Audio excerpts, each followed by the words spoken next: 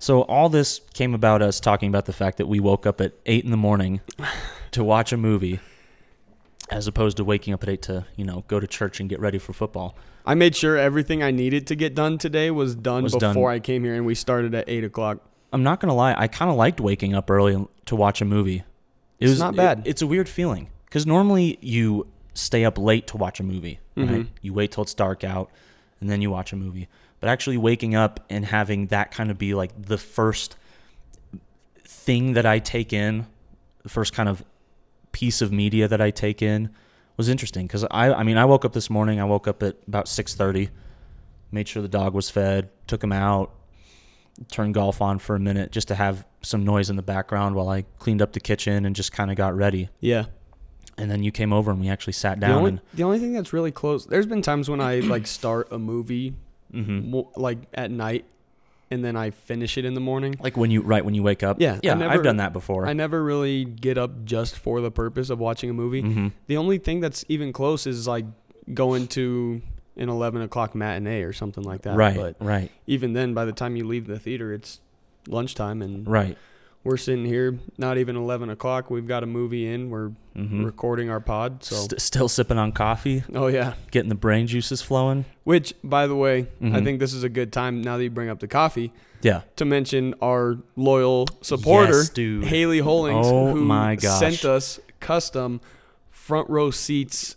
Let me just say, your sister Haley might be like the best person of the week, the month. She's the real MVP, is what possibly she is. 2020. Sending us these tumblers. She was very concerned after the first episode Show the camera. Oh yeah, there we go. Look at these. Very concerned that we didn't have matching tumblers. Right. So now we do. We have our first official merch, exclusive though. Nobody else can buy it. Nope. Mostly, we do have our own merch though. Because I'm not really sure where she got it from, or. Yeah. No idea. We might have to make a phone call about that. It doesn't matter. The point is we have front row seats, tumblers. Kind of completes our. Not gonna lie, you called me, you FaceTimed me. Yeah. And I felt really weird because you never FaceTimed me. I looked at my phone and I was, Tom's face. What the hell's going on? I hope he's okay. I thought I was gonna answer and you were gonna show me like your car was bent and you were in a horrible wreck. I texted you and I just said, dude, I need to FaceTime you. And you were like, is it something cool? Are you okay? It's cool, right? It's a good thing. And you're like, yeah. And then I called you and you showed me, and it was the best part of my day. And then the week slowly devolved from there. But hey, it's Sunday. It's a new week. We got a new movie to talk about. Yeah. And I think it's a good one. Maybe not necessarily a great. I'm not that, but I'm just saying a good one to talk about. Yeah, good one to talk about, and a very discussional. We're finally discussion. That's not it. No, that's not a word.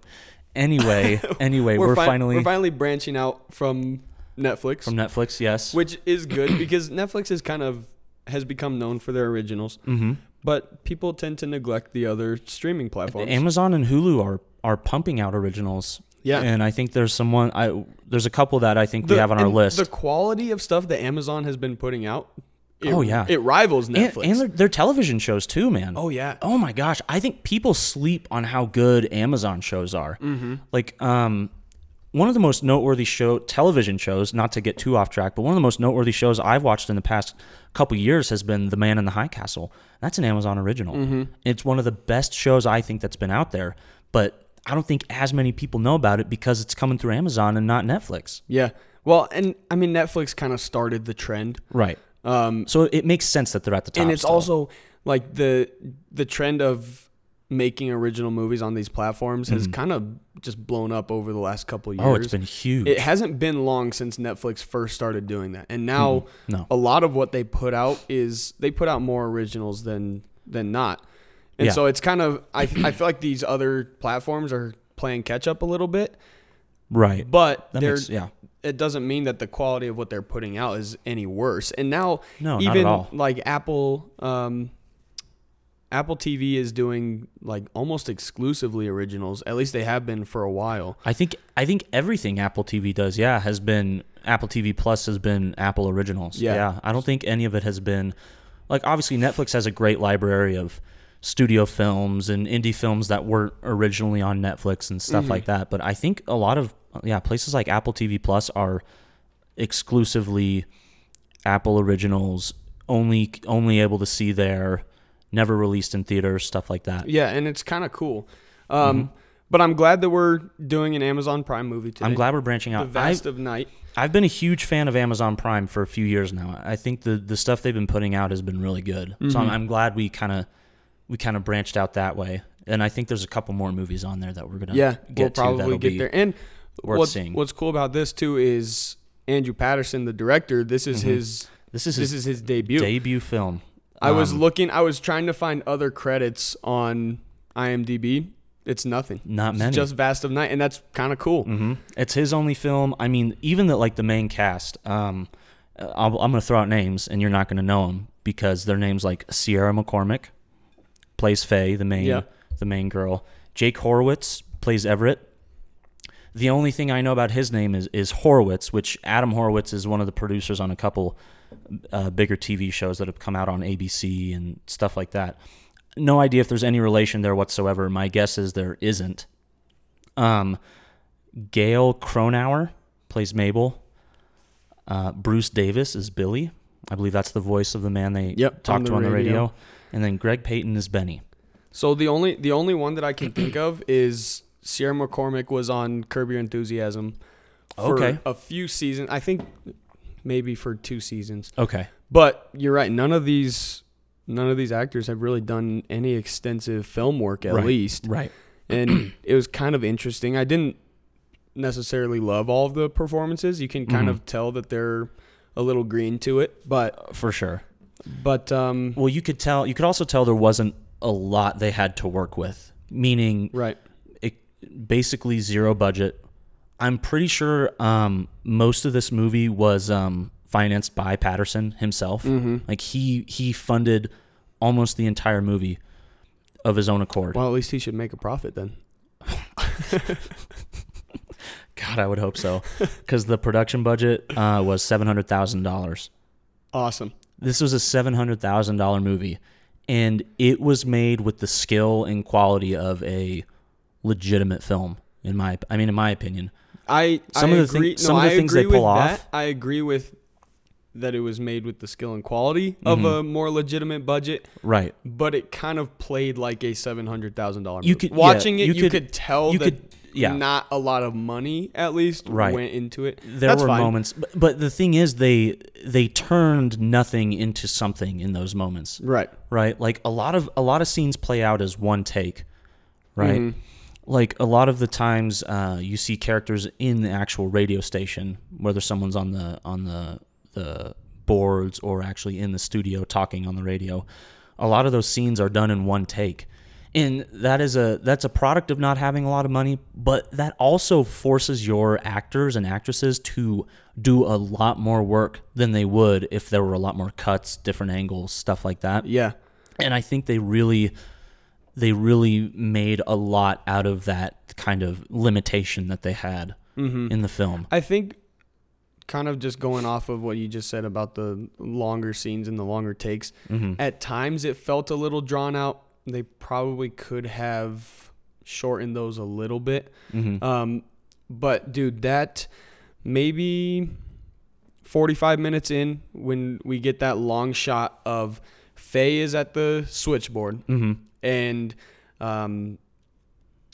what is the DJ's name? Everett. Yeah. He's at the radio station. And we get the long shot from leaving her switchboard through the entire town, through a bunch of farms and fields and all of this stuff, into a high school basketball game, through the parking lot, into the crowd. Right.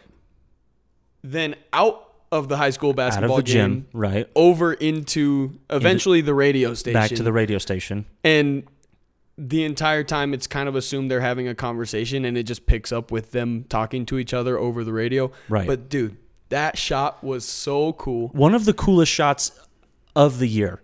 Oh, easily. Absolutely. You know how they shot that? How? There was a kid in the town they shot in who owned a go-kart. So they rigged the camera to his go-kart. Nice. And he just drove his go-kart around town. I think there's a couple moments where there might be cuts, but a lot of times it's just they literally just will very smoothly mount the camera onto the go-kart, drive the go-kart around, and then when they get to the gym, someone just picks it up and walks through the gym with it. Yeah, and the places they where smooth it out so well. The places where there are cuts, it's like because the camera passes by a person, it gives them an opportunity to cut, or passes by a tree through a window or something through a like window. that. Right? It gives them the chance to cut, but it doesn't make it look. It's not a hard cut by any means. Right. Makes it look like it was all one take, which was very well done. One thing I'm pretty sure I know: everything that takes place on the ground, like when it's mounted to the go-kart, that is all one singular take. Yeah, they might have done it a few times, had them drive around a couple different rounds, but and that speaks to creating something worthwhile with basically nothing. They found a kid with a go-kart and said, "Hey, can you drive this? Like, we're gonna give you a route, and I need you to drive through it with the camera on your go-kart." Yeah, like that. Now that you say that too, watching it makes a lot of sense. The shot's very low to the ground, even once we get into that gymnasium, or when we get to the radio station, the shot is always from down low looking up. Right. And so it all makes sense that way. But what a cool way to, first of all, kind of get the people involved. Right. Exactly. Of the town. I'm sure they had a lot of extras. That probably just lived there. Were probably just there. So that's awesome. And I think it's worth noting, because you did say one of the best shots of the year. Yeah. This movie released to the public this year, but it debuted at the Slamdance Film Festival in January of 2019. Yeah, it's been a long. They shot it, I think, a long time ago. I think he shot it in like 3 years ago. Yeah, 3 or 4 years ago, and it finally just kind of got into the award show circuit, or not award show circuit, into the festival circuit. Yes. But it was denied at a lot of different festivals. Really? Yeah, there were a couple different ones. I can't remember. I was watching a video about this because I had seen this before you, but after I'd watched it, I watched a couple videos on it. But there were a couple like I think like Sundance wouldn't take it. Couple really big festivals wouldn't take the movie. And watching it, I'm not really sure why. Because as far as it's a movie that is kind of built for film festivals. That's the kind of thing you expect to come out of 100%. Even the bigger ones like Sundance. Right. So it's kind of surprising that they weren't able to release it more widely, especially during festival season over the summer. Right. Well, last year when there were film festivals. But, last year. I think if you when you look up the film, and I guess this will be helpful for anybody looking for it. Yeah. It says that it was published in 2019. Right. Because that's when it was first released. That's when it was first technically released. Yeah. Not to the public. Right. Dude, this movie gave off some serious Twilight Zone vibes. Oh my gosh. From 100%. From the start, with the opening graphic on the little 1950s black and white TV screen. Yep. I was expecting that opening narration. I was expecting the guy to say at the end, "An area in which we call the Twilight Zone." Right. Like, I was just waiting for it. Even the guy narrating that intro sounded like the guy. I can't for the life of me remember his name, but the guy who actually narrated the Twilight Zone. I can't think of his name. I'd have to look it up. But it sounded like him. I think the opening narration in Twilight Zone says something about like a dimension as vast as space or something like that. Oh, yeah. And then we have the vast of night. Very clearly took a lot of cues from the Twilight Zone, which I didn't hate. They made it work. I didn't hate it either. What's amazing about most of the Twilight Zone, I don't know how much of the original series you've watched. I've watched a few episodes. But what's great about them is how different, how anthologized they are from each other. And this just felt like it could fit into that series. It felt like it could have come from the 1960s when the Twilight Zone was originally released. I mean, it takes place in, I think it's in Cayuga, New Mexico, I believe is the name of the town, and it's in the late 50s. Everything is very well produced in that you feel like you are in the 50s. Yeah. But yeah, man, I felt like they just pulled out a script. It felt like they pulled out a script from the Twilight Zone and went, okay, we can add a little bit to this and make it into a feature film length project. Dude, how long do you think the script was? That script? 40 pages. Yeah. And I would bet you 35 of those pages were descriptive pages of just talking about how the camera's going to move through scenes and what's going to go on. I 100% disagree with you. You think it was longer? I think it was absolutely longer because it was nonstop dialogue. Even the long scenes was talking the entire time. So they need, yes, there was a lot of camera work. There was a lot of like cinematography type stuff that would go into it. But on top of that, you're also talking about at times 6 to 7 minutes of just talking. Just straight dialogue. That's true. So I'm guessing it would be really long. And I'm sure you can probably tell that this is getting to a point where I have a problem with the dialogue in the movie because... Yeah, tell me a little bit about that. I want to know. Dude, we opened up the movie with basically 10 or 15 minutes of just talking. Right. Not only just talking, but talking where the main character, Everett, had a cigarette in his mouth and was facing away from the camera. So I had no idea what the hell they were saying. You couldn't pick it up at all? Most of it. And Everett, I feel like...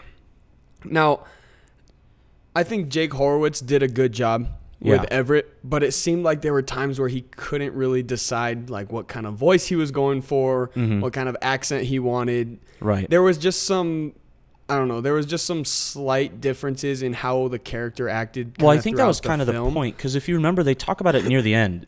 She asks him why he keeps changing his voice. Yeah. He says, I don't know, it's radio voice. I think that's what you might have picked up on at the beginning, is because every time he talks to someone, his voice changes a little bit. Yeah. It's almost as if he's trying to keep that persona intact. But when he's with Faye, his voice is normal. He talks a little quicker too. He's a little more short.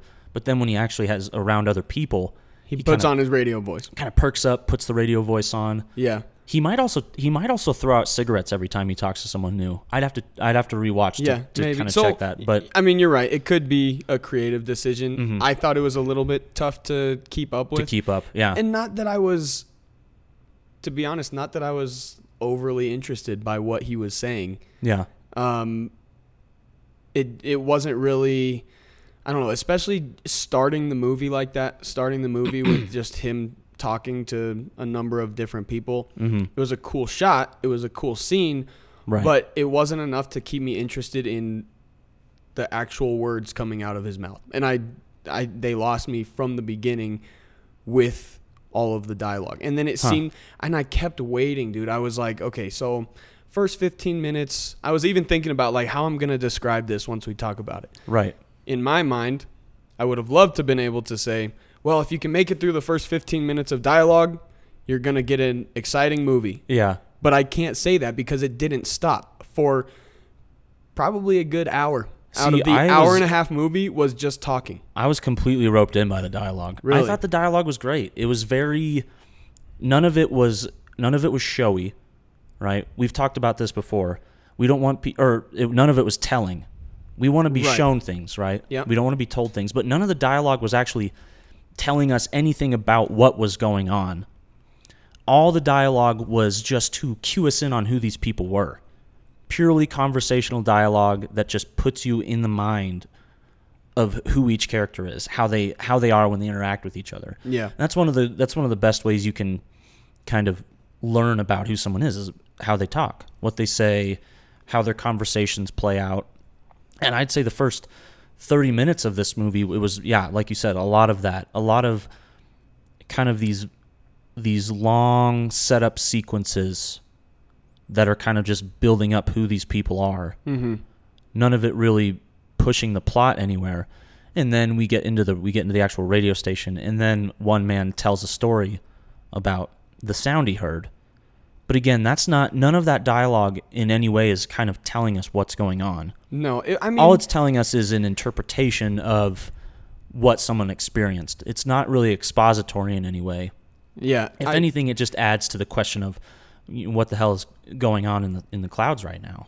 I think that you're right that it was very conversational, and I'm glad that they didn't try to beat us over the head with descriptive type stuff. Right. But I think that at times maybe it took itself a little too seriously. I don't think that the dialogue was always as important as they made it sound like, or they made it seem, because there were times it took over the entire scene. Yeah. And I love the long scenes. I love the, one take kind of, especially when we're talking about scenes that are sometimes, 5 to 10 minutes long in one scene. Right. I love that idea, but my focus at that point is the scene itself, not listening to them have a conversation. Right. Because at least if you're going to do that, then show us something a little more interesting actually taking place. I don't want to sit here and have the camera focused on a character while they talk for 7 minutes. Yeah. Because that's not something that's going to, it's not visually stimulating, but it's also not going to really rope me into what they're trying to accomplish with the scene. It almost felt at times like some of the scenes were, documentary-esque, especially when they were talking to the old lady. Right. Towards the end, she's sitting on her couch telling them this story of her alien encounter type of experience, which that could have been the vibe that they were going for. But, man, I didn't... When you have a movie that's only an hour and a half long, which I love, and we can talk about that a little more later, but when you have a movie that's that short, I don't want the majority of it to be wasted on conversation between characters with really nothing much else happening in the background. I don't think that was a waste at all. But that's like I said, I found the conversations to be compelling. I found the stories that they were telling to be what was compelling. And also, I think, again, you have to do this with the understanding that they can't take you to like those scenes that they're describing. Like if with a movie with a big enough production budget, they probably could have taken those stories they were telling and actually gone to that setting and shot that scene as like a flashback, or as, with her like narrating still the story and just having the story actually play out visually. But I think that's something this film was constrained by. And I don't think it necessarily didn't work, though. I still found the conversation to be worthwhile because I thought the performances in place were good enough to kind of rope me in. Yeah. And make me interested and want to know what they were going to, how the story was going to end. It felt like I was just sitting like we are right now. Yeah. Just having a conversation, and they're telling me this crazy story that I have to visualize. Nobody wants to watch this. That I have to visualize in my head. What are you talking about? No, I see what you're saying, and I think with that point about the budget, we might disagree on this, because to me, instead of kind of your thought that they made something out of nothing and they did the best with what they had, to me that says maybe they bit off more than they could chew, because they weren't able to show us the things that we would have wanted to been shown. They had to. The fact is that they used all of the dialogue, they used all of the conversation because they were forced to, because they didn't have another option that they could reasonably make happen. Well, you could also argue that they wanted the film to play out as if it were just one crazy night. They didn't want to flash back to something else, because that would have taken away from the fact that what we're watching, the hour and a half that we're watching, is in real time an hour and a half. Like we see an hour and a half play out, and that's in their world, in the world of the film. It's also just 90 minutes.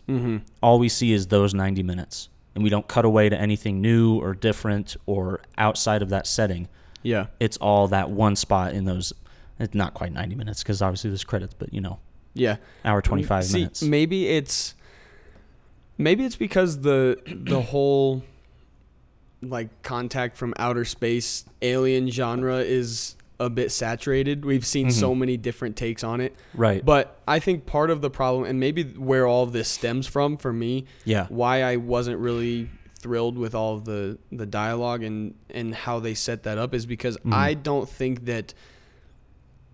Now, granted, you have to put yourself into 1950s rural America where this is taking place. Right. But I didn't think strange sounds on a radio was enough to like kick off this whole crazy night, as you put it. Right. I would have liked to see more, but like I said, I think maybe that's because we've been shown so much more by previous films of a similar genre. Right. That wasn't enough to build the excitement. And because that scene too, where they discovered these sounds coming in from the radio, was just a few minutes out of the entire movie. Right.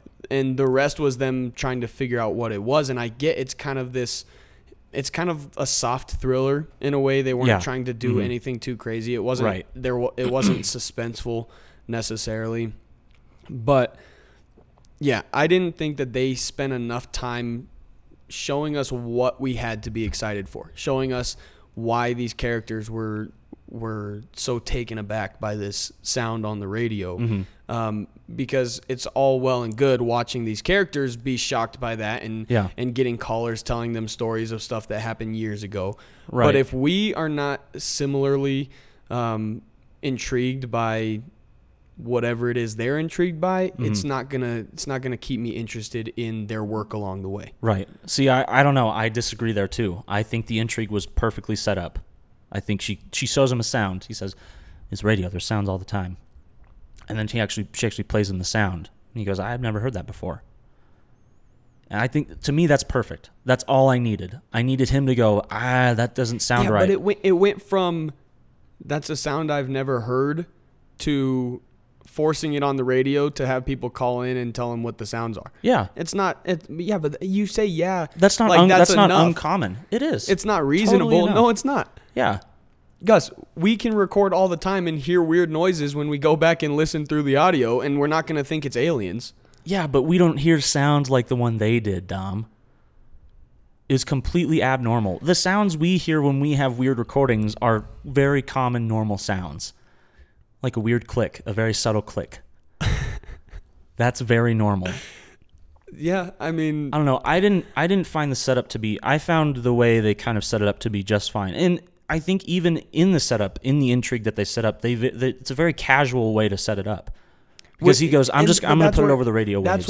That's what my problem is. It's the first story we hear that actually sets up. They didn't spend enough time setting it up to match how much they expect us to be interested in their journey that's going to come after that. Not enough for me to sit there and want to listen to every single word of their talk for the next hour. See, I was roped in. Yeah. I found the intrigue pretty immediately. That's just a difference. Yeah. But I don't know. It felt tangible to me. Like, it felt like if I were operating a radio board and I had heard something like that and thought, you know what, let me put it out on the waves and see if anyone's heard of it. Yeah. See if I can get a couple calls. My thought is for the time, for those characters in particular, I could totally see why it was so intriguing to them. Why it was maybe even a bit worrisome to them. Right. I could get that. Mm-hmm. But maybe it's because we are so surrounded by technology and we are so surrounded by we hear weird noises on the radio all the time, so to speak. Right. You know, that it's not, we would hear that and probably just change the channel. Right.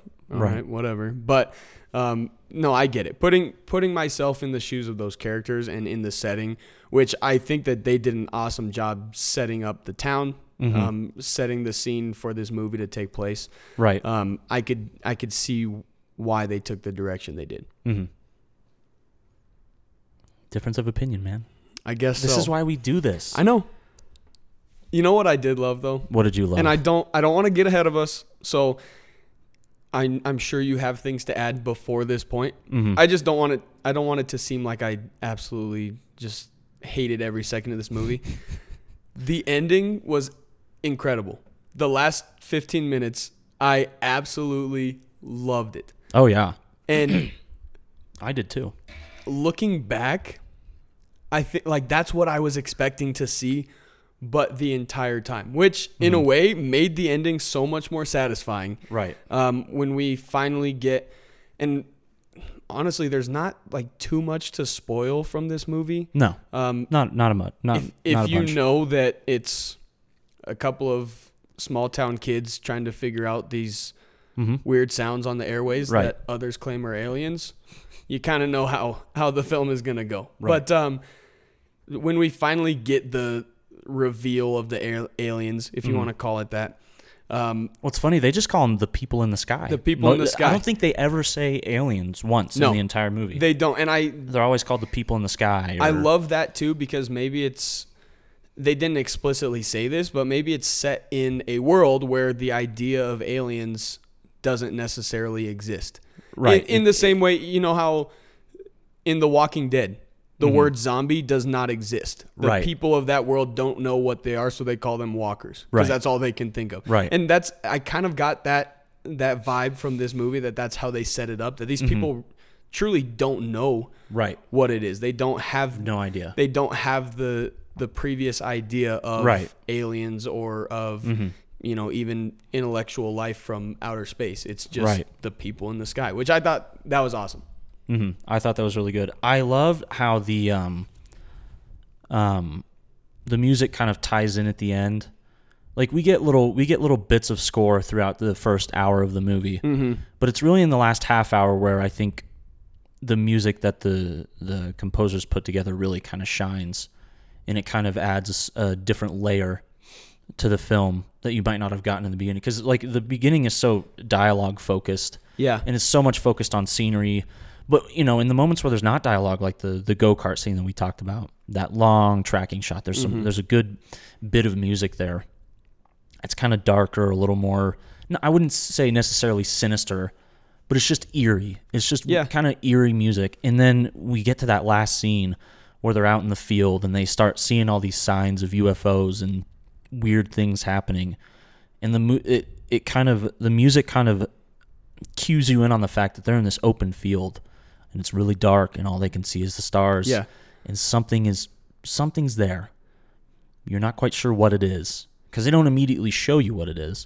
But the way the music kind of slowly kind of creeps up into that scene, it's really expansive music too. Like, I don't know why, there's something about strings, like hearing really soft strings in an open field, that just kind of, it makes you feel like, wow, I'm just in an open space in the middle of nowhere. Yeah. It really helps kind of put you in that place. Well, and it had a different sound. I love the music too. It had a different sound than and I don't want to necessarily keep comparing this to alien movies of the past, because it's not those. No. No. But the sound was like it's nothing that I had heard before, especially with that genre, but at the same time it was so fitting. It just seemed like it was like a fresh take on that kind of score, and it worked so well with them. Like you said, as the story ramped up throughout the movie, the score changed with it, and it changed with our own understanding of what was going on. Right. And I think it fit super well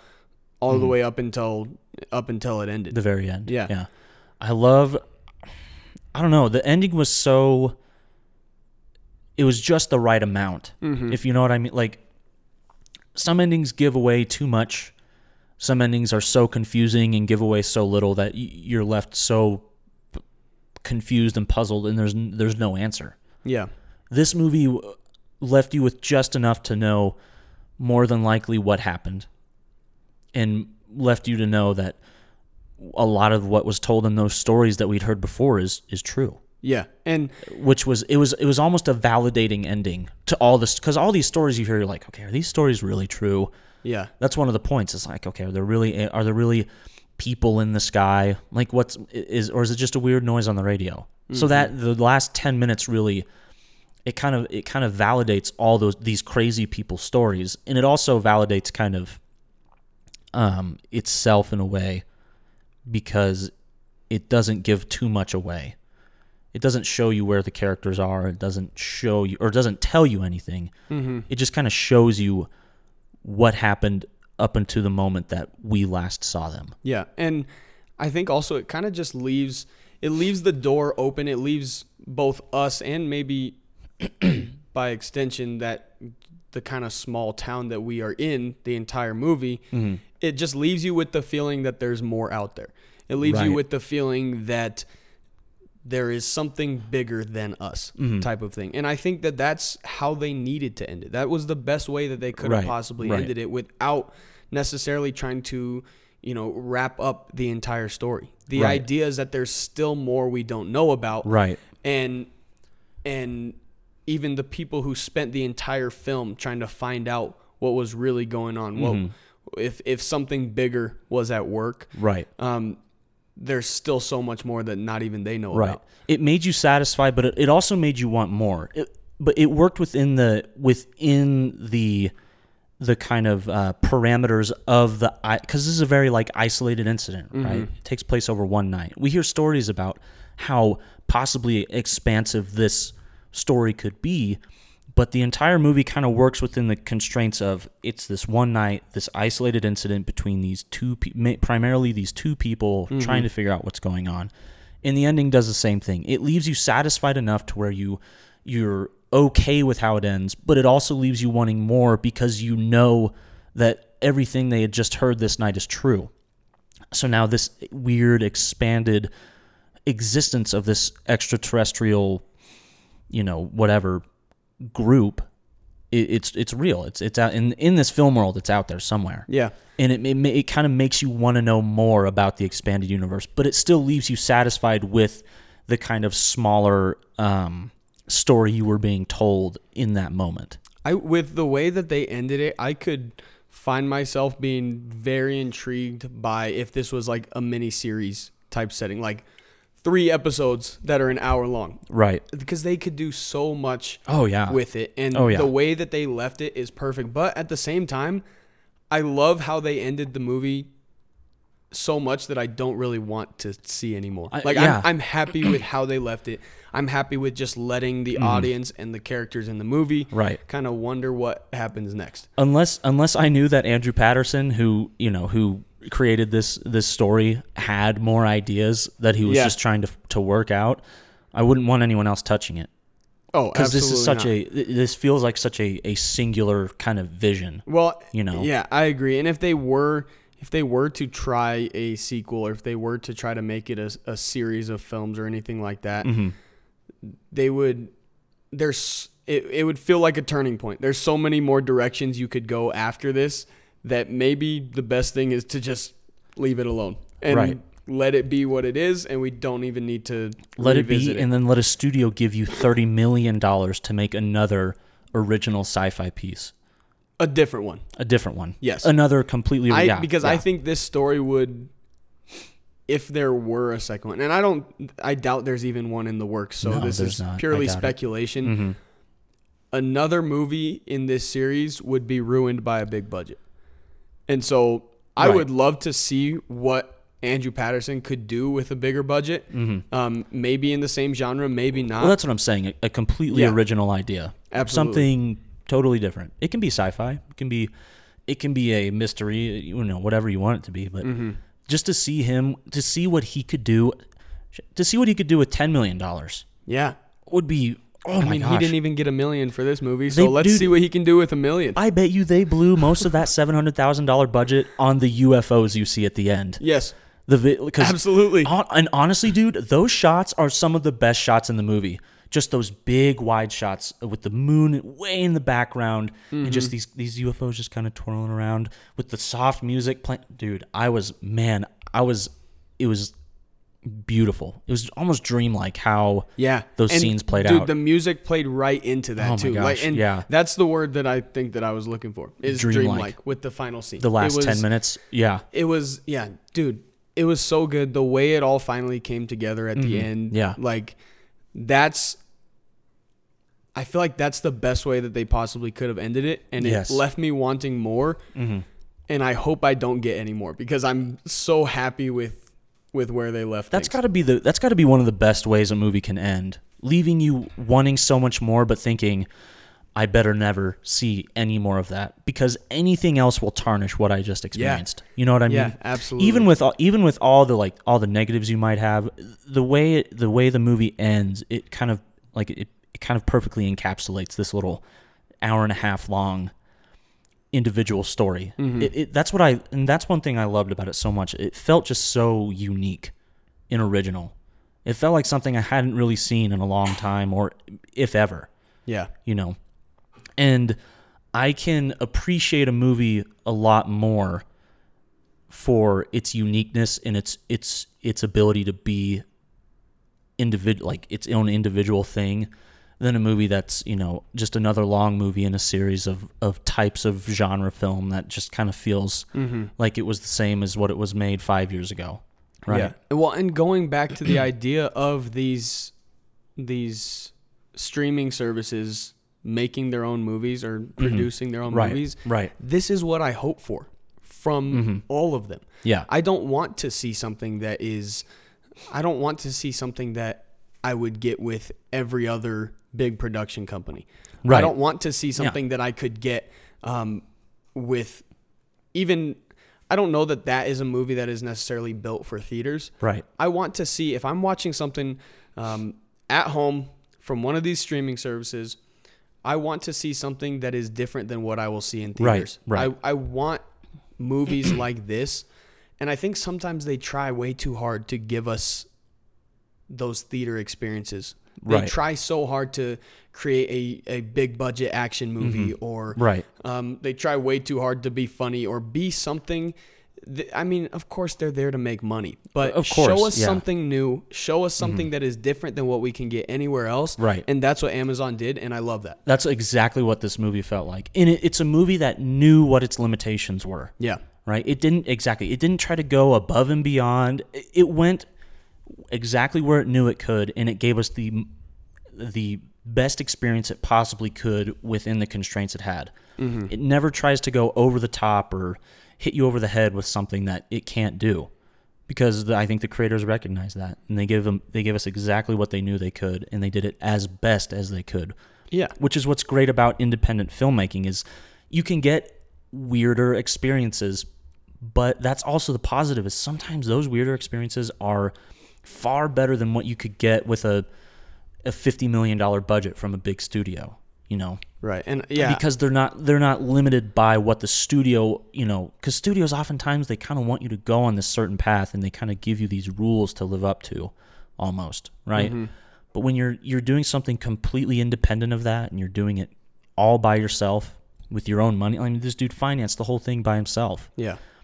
You don't have those limitations, so you can better express your vision through a film. Sometimes it doesn't always work. Some things don't work out as well.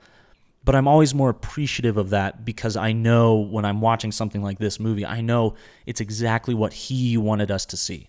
Exactly what the director, Andrew Pat, it's exactly what he wanted us to see. Well, and I think that he knows his limits with a movie like this. And there are limitations, but they're so much different than the kind of limitations you get with a big budget film. Right.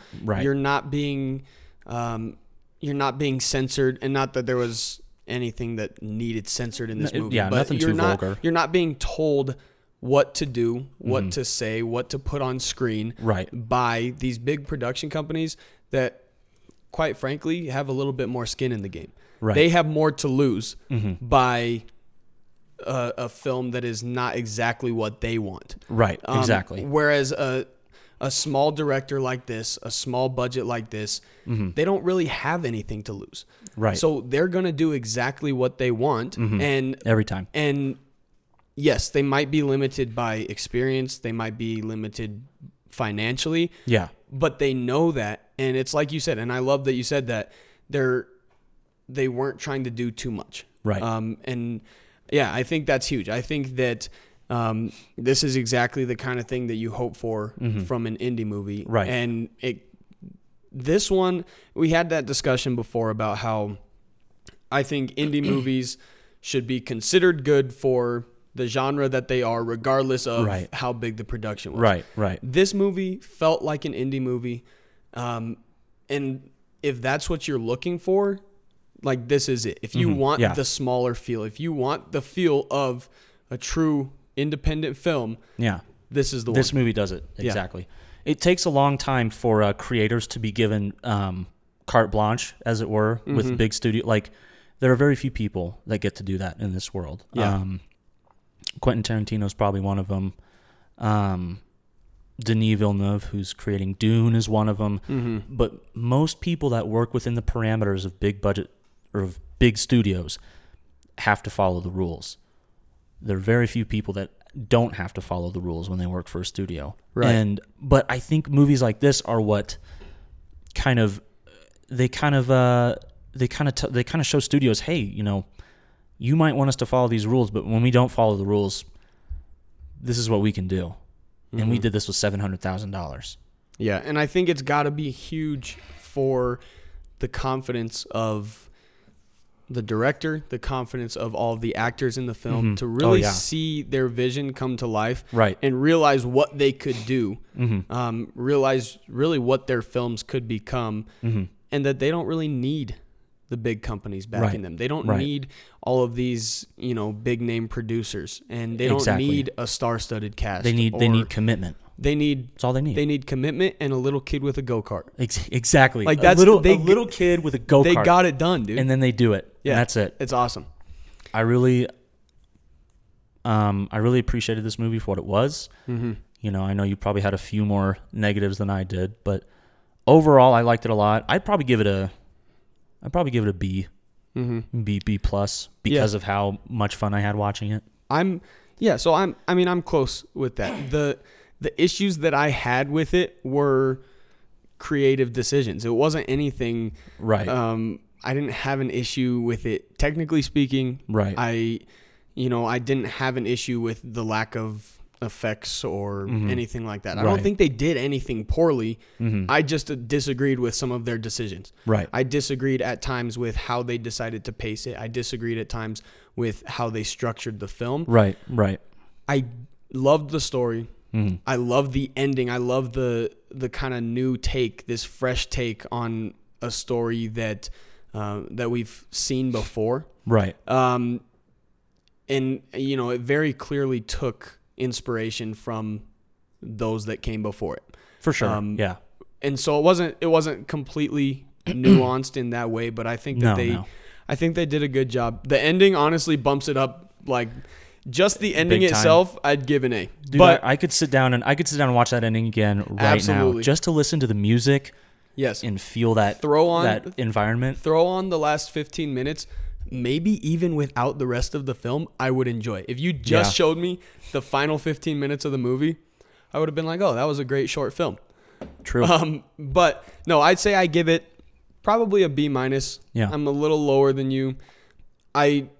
It could even be a bit lower just based off of personal tastes. Right. I think I could probably give it a C plus and stand by that. Yeah. But I'm giving it a B minus because I really appreciate what they were able to do. Right. And I appreciate the vision that they had for it. Dom, if we gave the same grades for everything, that would be weird, and I wouldn't be comfortable.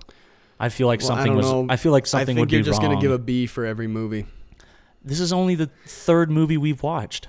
You're right, but come on, man. I think a B is a fitting grade. At least you're not going to say, well, after a second viewing, I might bump it up a little bit because, to be honest with you guys, I think you want to watch every movie twice. So that's not saying too much. If you say I would rewatch this, that doesn't mean anything. That doesn't speak to its quality. Nothing to me. It just speaks to the fact that You're like the boy who cried wolf. Okay, those words. Those words are not meaningful anymore. Boy who cried wolf. Overuse. Okay. Maybe if you stopped saying that you would rewatch a movie, I would actually think it was a good thing when you said I want to rewatch that movie. Well, here's the thing, Dom. This is technically the second time I've watched this movie, so I can't say I would rewatch this movie. You're right, because you already did. Oh, man. That's all I got. Yeah. We're done. I'm done. You want to do the outro? Not really. No?